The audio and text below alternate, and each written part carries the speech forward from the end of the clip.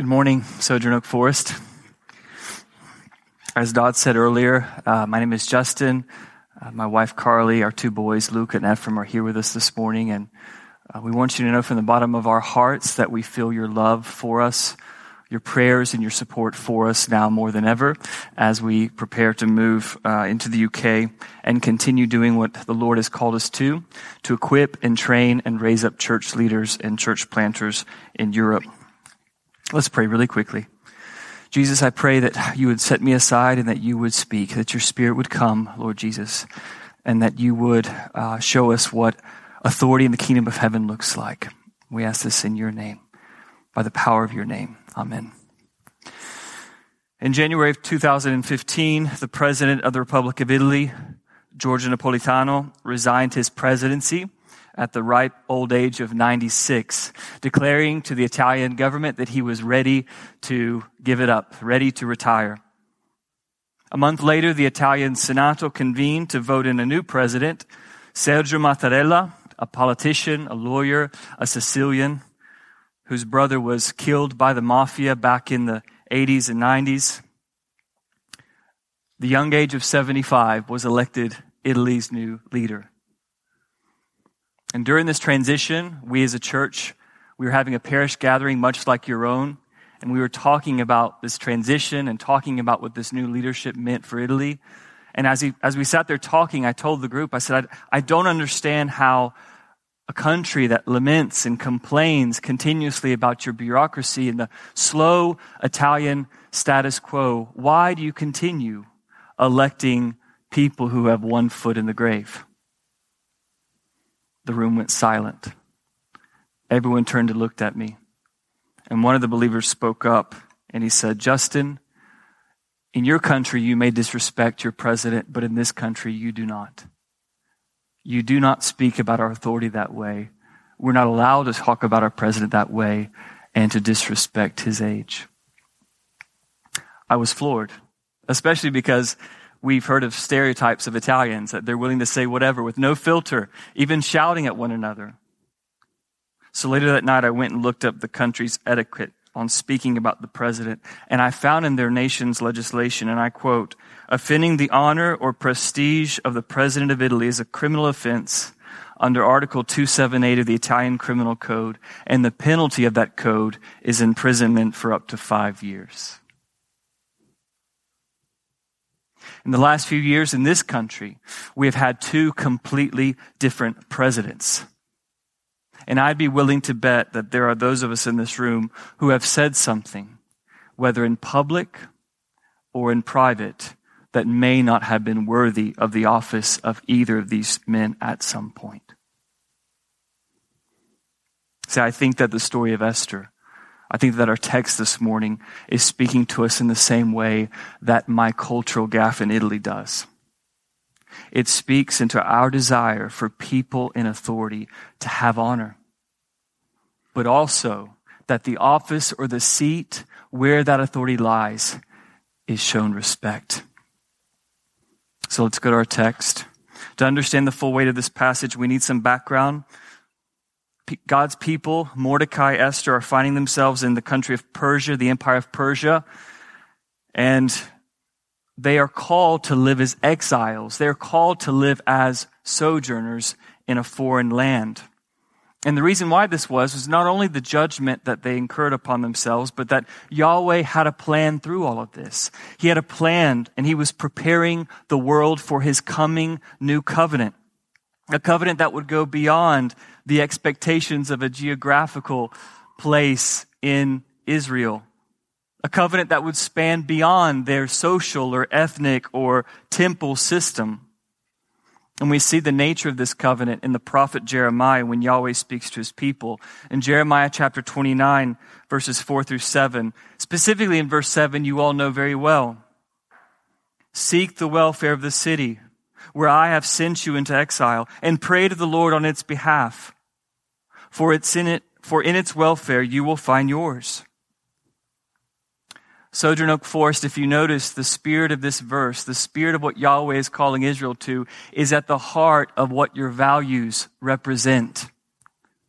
Rootedness, gratitude, generosity, and hospitality all find their meaning in a verse like this. And so in the same way as Yahweh is calling you as a church to root down and to be a light to your neighborhood, He is calling Israel here to plant roots so deep that when His covenant would arrive by His Spirit, poured out on Jerusalem after the resurrection of His Son, as we see in the book of Acts, synagogues, hundreds of them across the Greek world, would already be set up, ready to spread the evangelion, the good news of a new king and a new kingdom.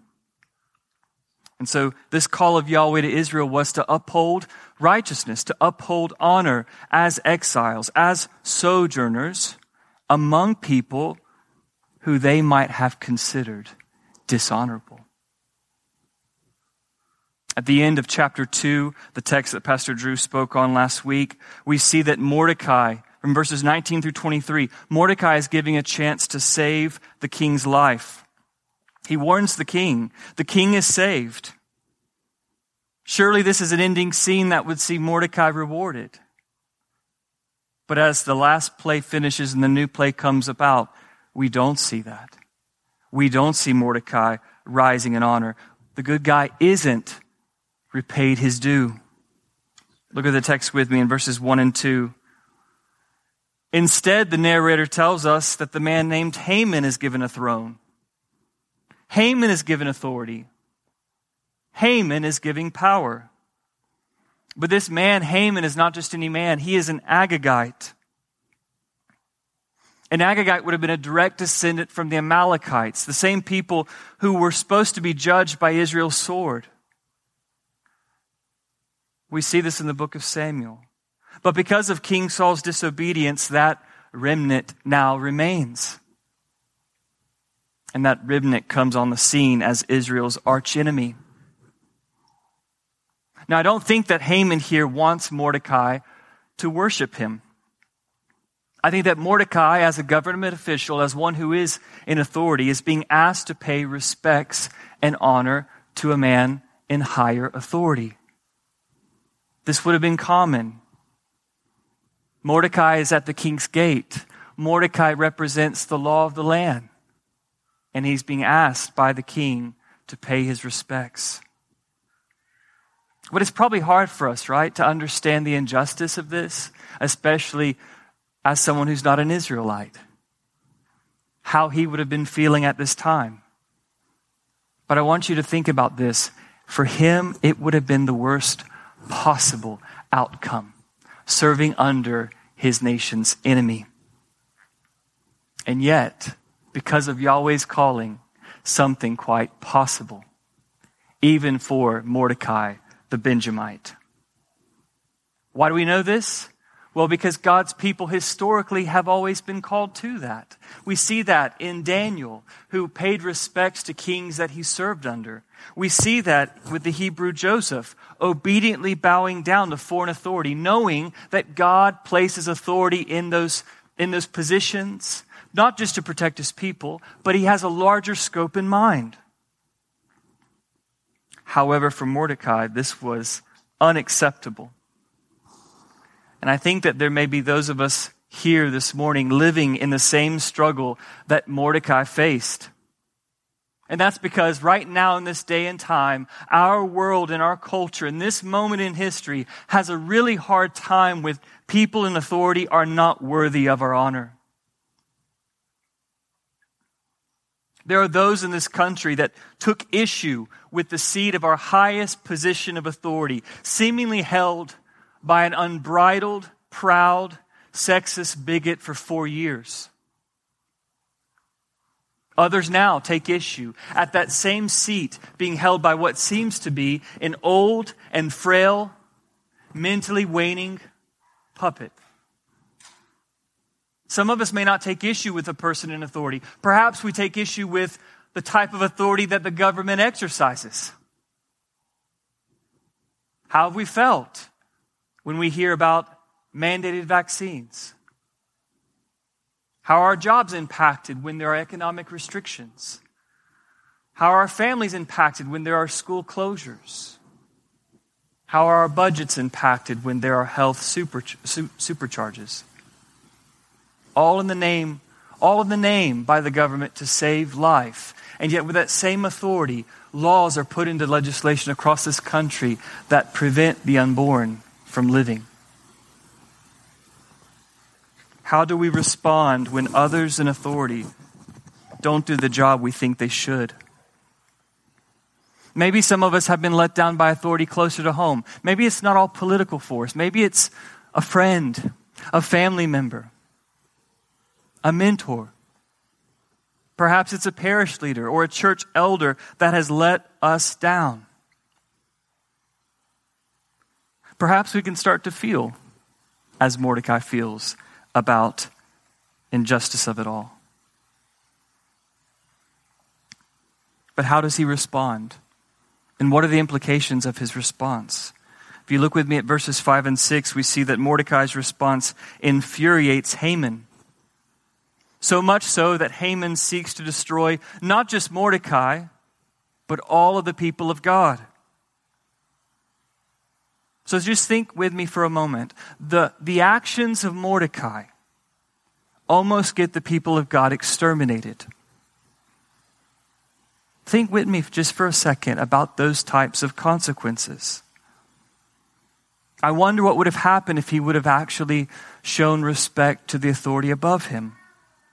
And that question that I'm asking right now in no way takes away from the response, the horrid, atrocious response by Haman that we see in the text. But in the same way, sojourners, how does our response to authority, how does it affect those around us? Because the spirit of our culture and the spirit of our world right now currently is, my thoughts are my own.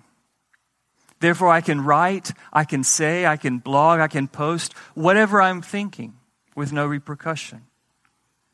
When we witness injustice, the culture tempts us not to tolerate it, to cancel it, to not stand for it, to wipe it away. But when we do that, do we think of ourselves alone? Or do we think of how it affects others around us? And the reason why I say that is because instead of coming to exercise authority the way that Yahweh had instructed Israel, the way of Jeremiah 29, Mordecai's refusal to submit to authority can be interpreted as unfaithful rebellion against that which is lawful in God's kingdom, against that which is lawful in God's created order, even if God's way seemed unjust to an Israelite that had something against an Agagite. I think it's going to take God working the bad for good to save his people. And we see some of these echoes. Last week, Pastor Drew touched on how this garden story of Esther also echoes much of the first garden story. Where are those echoes today? Well, when things seem to go well with God's people, as we saw last week in chapter 2, just like in another garden story, a serpent enters the scene. The serpent today is the man Haman, as the enemy of God's people. If you look down the text with me from verses 7 through 15 of chapter 3, we see that Haman deceives a king with an incomplete truth, and he bribes him just like in another garden story. We see that a couple is deceived who were meant to rule. In the same way, Adam, who represents all humanity, instead of listening to Yahweh in the beginning, instead of waiting on authority, waiting on maturation, he seizes authority with his wife Eve prematurely, the way they think is best, not God's way. But their decision, their choice, doesn't lead to physical death as we see here in the book of Esther. It leads to something much worse, our spiritual death. Our spiritual death. Look with me at the text in chapter 4. Look at how the people of God respond to the news of their imminent death. Chapter 4, verses 1 through 3. When Mordecai learned all that had been done, Mordecai tore his clothes and put on sackcloth and ashes and went out to the midst of the city. And he cried out with a loud and bitter cry. Verse 3. and in every province, wherever the king's command and his decree reached, there was great mourning among the Jews, with fasting and weeping and lamenting, and many of them lay in sackcloth and ashes. We see here, church family, the response of God's people in this text, just as we as God's people have always had from the beginning an edict of death that hangs over us, with which we cannot deliver ourselves. And this is why. Mordecai failed to honor Haman, but we fail to honor the Lord. Mordecai failed to give glory and honor to Haman for ethnic or tribal reasons, but our struggle goes much deeper. We desire our own honor, and we desire our own glory. And I believe that that desire eclipses any other desire to give God what is his due. So because of our state, the scriptures tell us that we stand in need of a rescue. And that rescue has to be much larger than the rescue that's coming in the book of Esther that we're going to be seeing, that we're going to be realizing as a church family these next few weeks. The rescue has to come and has to be much greater than the rescue of the bookends of this story. But thanks be to God. Church family, the scriptures tell us that our rescue came. That it came, but it came at a cost greater than the bribe that this king accepts from Haman, a cost greater than Judas's betrayal to another king, the true Israel, that faithful Passover night. This rescue that we see in the Gospels, we may never criticize, we may never call out, but only give it honor and glory forever. And this is why. It is a feat that no longer divides us, but it brings us together under God's one authoritative rule. And this is because in the history of humanity, there is no one who has been more grievously sinned against than the man Jesus. No person in the history of the cosmos has been more worthy of honor, and yet this person, Jesus, was shown dishonor more than anyone else. It's a paradox. It's truly a paradox. In the strangest way, the cross acts as the greatest scene and act of injustice, and yet it's the only way that we are brought to meet true justice. If anyone had a right to respond like Mordecai on that cross, it would have been Jesus. If anyone had the right to revile and to be bitter, it would have been Jesus. And yet the Apostle Peter tells us when he was reviled, he did not revile in return. When he suffered, he did not threaten, but he continued entrusting himself to him who judges justly. In the same way, Jesus could have responded as Haman, as one in authority on the cross. But instead, he left vengeance to his Father and he prayed for his enemies. The Gospel of Luke tells us, Father, forgive them, for they know not what they do. How does that sit with us this morning? That the Son of God doesn't call it out.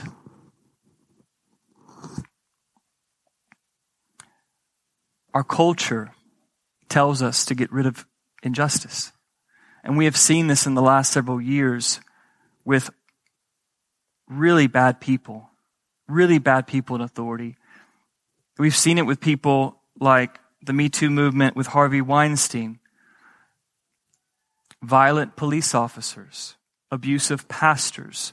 As a society, we're more geared towards social trauma, divided across racial and class lines. And we hear daily, if you do not act out against that injustice, you are part of it. You are snake-like if you do not cancel it. So much so that the very word injustice has morphed and transformed into something that just, whatever offends us is that. Whatever offends us can be deemed unjust. And yet if we look at the story of Esther, church, the book of Esther would say that injustice is necessary in God's plan for yours and for my transformation. We've seen that same view of injustice by Jesus. Imagine that moment with me for a second. Imagine that scene with me. Jesus on the cross looking down around the crowds, the dishonor, the shame. And yet he does not respond as the crowds want him to.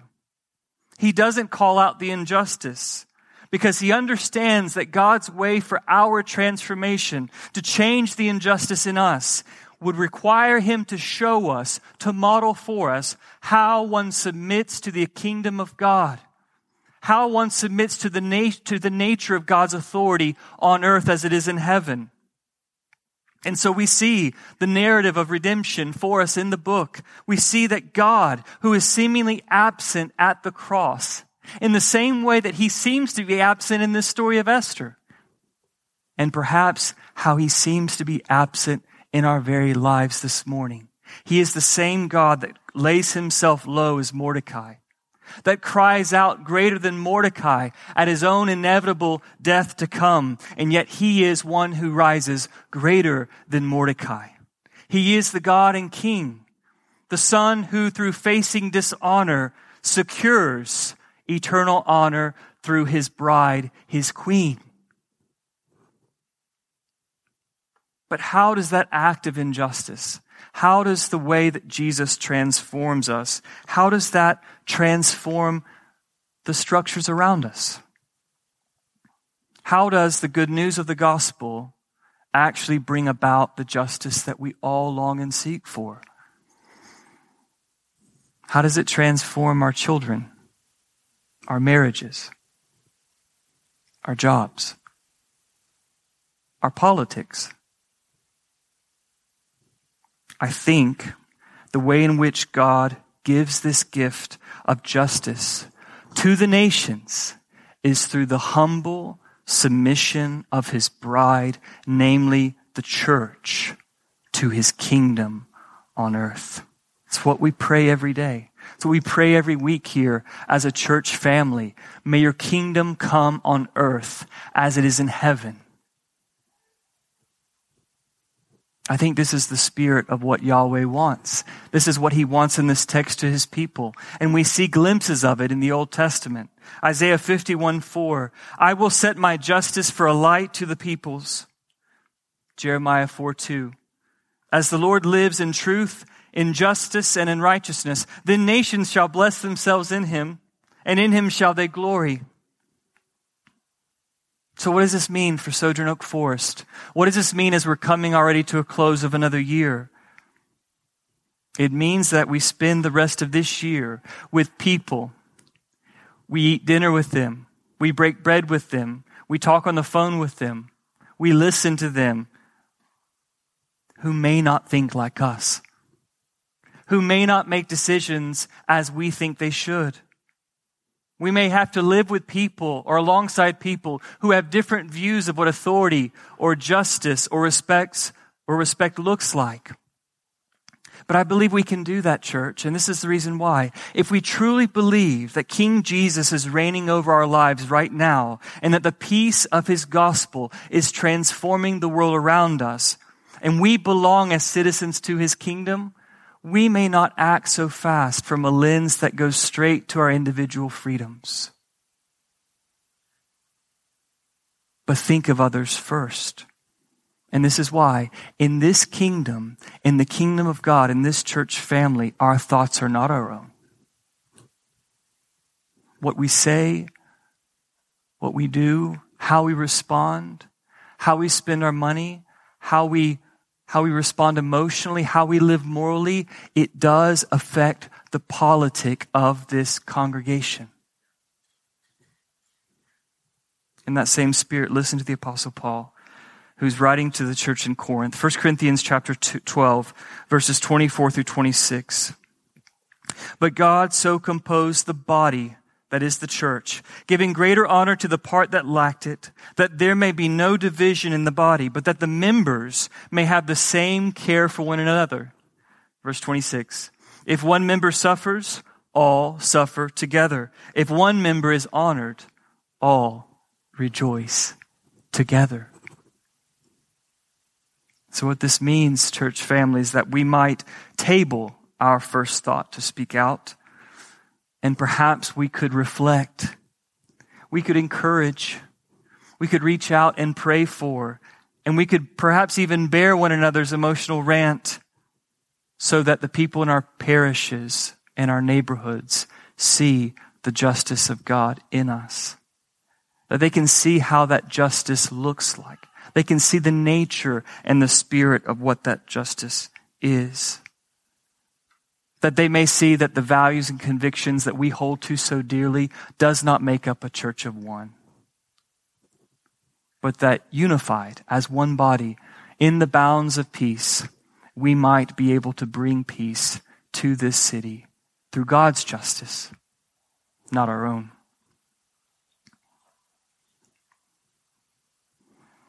When we think about this, I want us to think about what it means to be a part of a church that has covenant membership. Because this is truly where it gets hashed out. This is where we submit to God's authority in the church, is through covenant membership. This is what it looks like for our individual families and our hearts. We bear with one another. We put up with one another. And hear what I'm saying right now. I'm not saying that we are called to live in just unquestioning obedience. I'm not saying we're called to overlook sin and not point out weakness. I'm not saying that we should just put the problem away and hide it so that we don't have to face it. I'm not saying that. What I'm saying, church, is that whatever we do, whatever we say, however we are with authority around us, with the people around us, that we show that authority honor and respect. So that's how we respond in the church. But what about outside the church? How do we respond to the leaders in our city? How do we respond to our senators and our congresspeople and our president? Listen to the words of Titus, chapter 3, verses 1 and 2. The writer tells Titus, "Remind the church to be submissive to rulers and authorities, to be obedient, to be ready for every good work, to speak evil of no one, to avoid quarreling, to be gentle, and to show perfect courtesy towards all people." I think the reason why the writer is writing this way to this church group is that he believes that God is putting us in places all across the world to intercede on behalf of the political powers in this world. We are called to intercede on their behalf. We're called to ask God to bless them. We're called to thank God for them. We're called to pray that their hearts may be changed. And so this is what we do, church, every week. But we don't want it just to stop with on Sunday. We want it to be in your parish gatherings. We want it to be in your own dining room tables. We want there to be an intercession on behalf of God's authority in this world. We're called to pray for our mayor. We're called to pray for our city council. We're called to pray for our senators and congress people and for those who serve us in Washington, even though we don't have the same fiscal convictions as they do. We're called to lift them up. And this is the reason why. We may disagree with a lot of what our ruling authority may believe, but they are our leaders in this nation. And when they look to us, the way that we respond and the way that we respect them, they are to see in us their best citizens. This is how the kingdom of God comes. This is how it transforms our cities. So as we close, I want to talk a little bit about faith if I can. And the reason why is that I pray and I desire that we as a church family have confidence in the way that God's kingdom is expanding, in the way that it's transforming our neighborhoods, how it's transforming us. Because if we look back on the last 2,000 years of human history, what we have seen is something that remains constant, and that is this. Political powers change. Kings and princes come and go. But God remains. The church remains. The bride of Christ remains. Despite the persecution, despite the ages and the centuries where things get easier or things get harder, we remain. We are called to live faithfully through it all. But what does that faith look like? in the long term? What does that faith look like when things are slow and we are just caught up in the mundane of what society is doing? Many of us, when we think of the word faith, at least comes to my mind, faith is equated with being bold, with taking risk, with standing up and saying something, even though it could cost you your life. Maybe what Mordecai was thinking when he spoke up and said he wasn't going to bow. But I think that Christ gives us another angle, another perspective on what faith looks like in his body. Look with me at the Gospel of Matthew chapter 8, verses 7 through 10. You can read this when you get home. We know the story well. A centurion, a Roman, comes to Jesus, and he has a servant, and the servant needs healing. And Jesus says, fine, I'll come, and I'll heal him. But do we remember what Jesus says, or what the centurion says?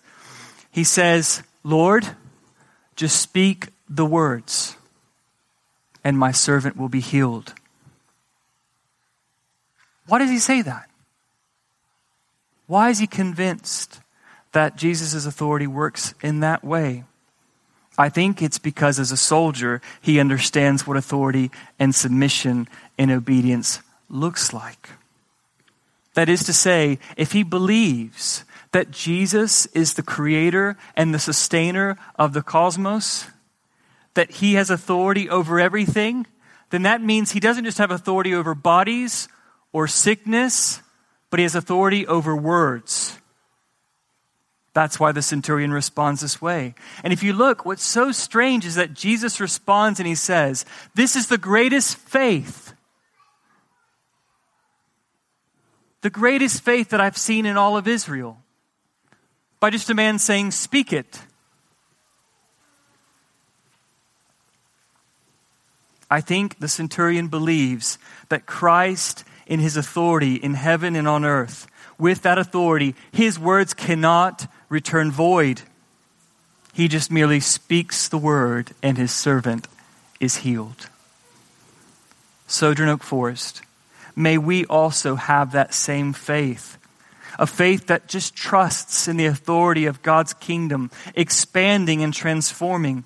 An authority that is modeled with power and glory, not from what we say necessarily, but from the humble dining rooms of our home. Through the meal with our King every week, may we bring the peace of Christ. May we bring the peace of his gospel to those around us. We are called to do that. This is what covenant means. This is what it means to be a part of God's kingdom. May we submit to it with joy and peace. Let's pray. Jesus, thank you for a glimpse of what faith looks like in your kingdom. Thank you that it looks quite simplistic, and yet at times it is so hard for us to embrace. A faith that completely trusts in you. But we need that faith now, Lord Jesus. As we come to take your body and blood, as we celebrate the sacraments that you've given us, may we through that rejoice in what you have done and submit to that authority in our lives, in our marriages, and in our families, so that your kingdom, Holy Father, may truly come as it is in heaven. As it is in heaven, it may be on earth. Pray this in your name. Amen.